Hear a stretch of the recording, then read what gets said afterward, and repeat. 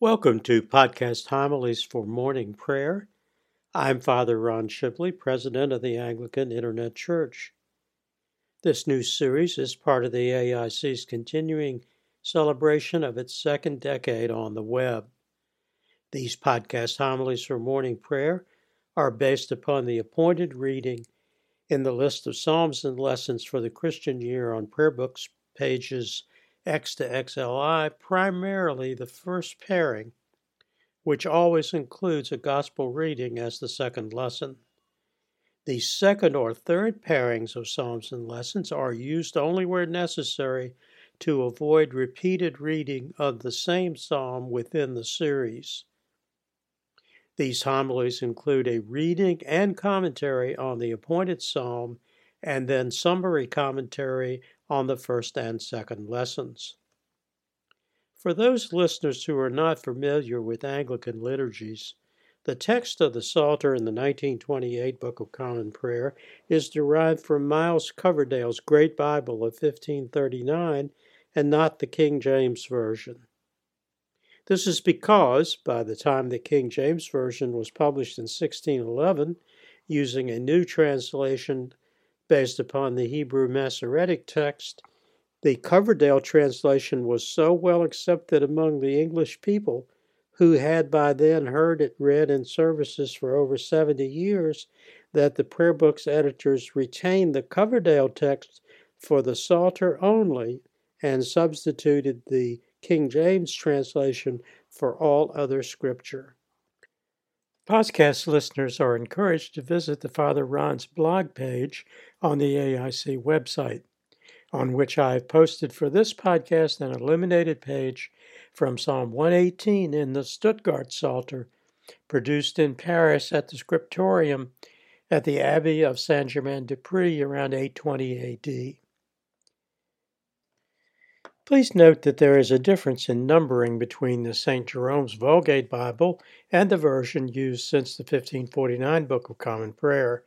In the Vulgate version, based on Jerome's 4th century translation, Psalm 8 and Psalm 9 are a single psalm, which makes all the psalms from Psalm 10 to Psalm 150 off by one number. Psalm 118 in today's reading in the Book of Common Prayer is Psalm 117 in the Vulgate version. Coverdale provided a helpful transition between the two systems by including each psalm's opening words in Latin. These still appear in the 1928 Book of Common Prayer Psalter. For more on the season of Easter, see the AIC seasonal video series Easter from Resurrection to Ascension, including its history, the origin and meaning of the name, and its place on the church calendar. The video series is produced in 3 episodes, each of which is linked from the digital library page, with podcast versions linked from the podcast archive page. The psalm reading for 5th Sunday after Easter, commonly called Rogation Sunday, is Psalm 118, a 29-verse psalm of David. Its first words in Latin are Confidimini Domino. O give thanks unto the Lord, for he is gracious, because his mercy endureth forever. Let Israel now confess that he is gracious, and that his mercy endureth forever.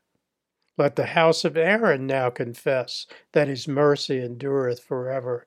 Yea, let them now that fear the Lord confess that his mercy endureth forever. I call upon the Lord in trouble, and the Lord heard me at large. The Lord is on my side. I will not fear what man doeth unto me. The Lord taketh my part with them that help me. Therefore shall I see my desire upon mine enemies. It is better to trust in the Lord than to put any confidence in man. It is better to trust in the Lord than to put any confidence in princes. All nations compass me round about, but in the name of the Lord will I destroy them. They kept me in on every side. They kept me in, I say, on every side, but in the name of the Lord will I destroy them. They came about me like bees, and are extinct, even as the fire among the thorns. For in the name of the Lord will I destroy them. Thou hast thrust sore at me that I might fall, but the Lord was my help. The Lord is my strength and my song, and is become my salvation. The voice of joy and health is in the dwelling of the righteous. The right hand of the Lord bringeth mighty things to pass. The right hand of the Lord hath the preeminence.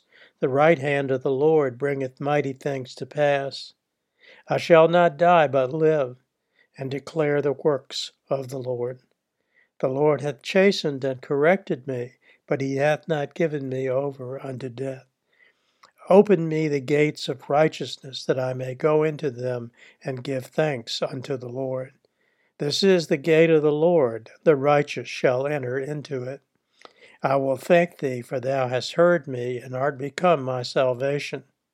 The same stone which the builders refused, it is become the headstone in the corner.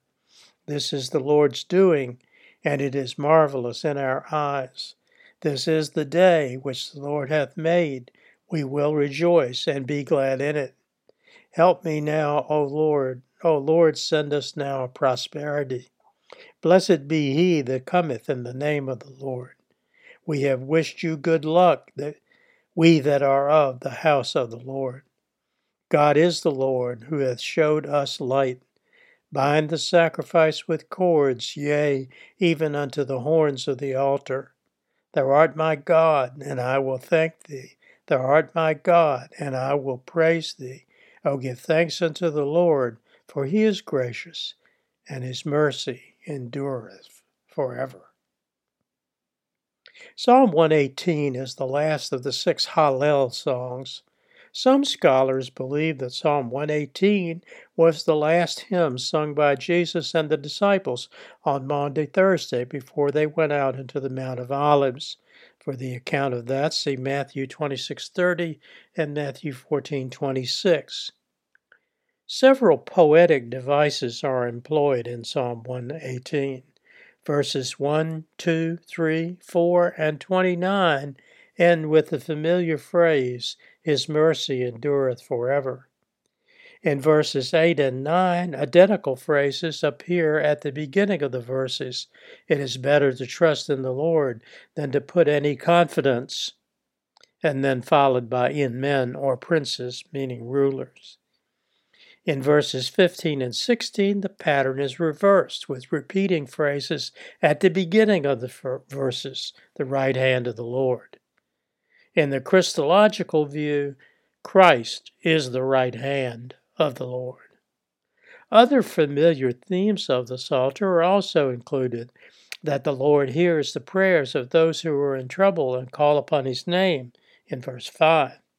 The psalmist voices confidence that, if he puts his trust in the Lord, he need not fear what man can do to him, which is found in verse 6, a sentiment which is also expressed in Hebrews 13, verse 6. The most quoted verse of Psalm 118 is verse 22, concerning the stone which the builders rejected. It is quoted in Mark 12, verse 10 and 11, Matthew 21, verse 42, Luke 20, verse 17, Acts 4, verse 11 in Peter's sermon, in Ephesians 2, verse 20, and Romans 9, verse 3 by St. Paul, in 1 Peter 2, 7 and 8. The words reflect Christian conviction that Jesus was the incarnate prophet foretold in the Old Testament.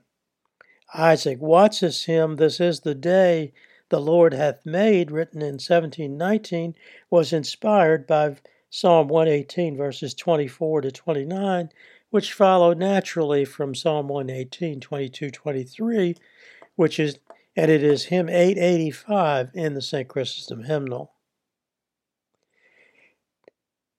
The first Book of Common Prayer of the Church of England, published in 1549, used Psalm 1826a as part of the Sanctus Prayer before Holy Eucharist. According to Eastern Orthodox interpretation, the Greek word Hosanna is derived from the Hebrew word for pray, save us. Its use in the New Testament quoting Psalm 18, 118, verse 22, implies that the crowds in Jerusalem on Palm Sunday, when these words were uttered, shared the Christian belief that Jesus of Nazareth was the Christ, the promised Messiah, foreshadowed in verse 26, "Blessed be he that cometh in the name of the Lord." Also spoken by the crowds on Palm Sunday in Matthew 21:9, Luke 19:38. For more on the meaning of blessed and blessedness in the Psalms, see Part 3, Blessed is the Man, pages 31 to 61 in our bookstore publication, Christian Spirituality, an Anglican Perspective. Psalm 118, verses 22 and 23 are included in the sixth antiphon in the Grado antiphons for Advent, and verse 24 is one of the antiphons for Easter morning. For the full text, see the Grado antiphons on pages 21 to 27 and the Easter Morning Office on pages 105 to 111 in our bookstore publication, Occasional Services for Anglican Worship. Learn more about several key words and themes from Scripture and church teachings, which I have mentioned in this podcast, in the AIC bookstore publication, Layman's Lexicon. Especially appropriate are the entries for Blessed, Book of Common Prayer, Hosanna/Hosanna with an AH, Lord, Maundy Thursday, Mercy/Merciful, Messiah, Right Hand of God, Rogation, and Vulgate. For a listing of every use of Psalm 118 in the Book of Common Prayer, see the entry for each psalm in the prayer book Psalter, History Text and Commentary, an AIC publication which also includes in the introduction an explanation of the different classes of psalms, and at the back of the book a glossary of every person, place, or event mentioned in the Psalter. The first lesson for Fifth Sunday after Easter is 2 Ezra 14, verses 27 to 35, a lesson concerning judgment on the righteous and the unjust after death.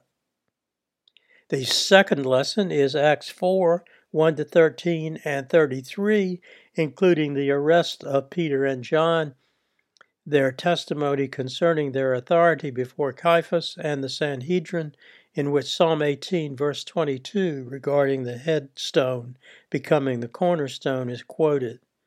The scene in Acts is described and illustrated in our bookstore publication, The Acts of the Apostles, annotated and illustrated, one of the 6 books in the AIC Bookstore's New Testament series. The closing prayer is the Collect for Fifth Sunday after Easter, adapted by Archbishop Cranmer for the 1549 Book of Common Prayer from the Gelasian Sacramentary of the Roman Catholic Church. The first line is a paraphrase of James 1, verse 17. O Lord, from whom all good things do come, grant to us, thy humble servants, that by thy holy inspiration we may think those things that are good, and by thy merciful guiding may perform the same, through our Lord Jesus Christ. Amen. Until next time, may the Lord bless and keep you. May the Lord make his face to shine upon you and be merciful to you. May the Lord lift up his countenance upon you and give you peace. Amen.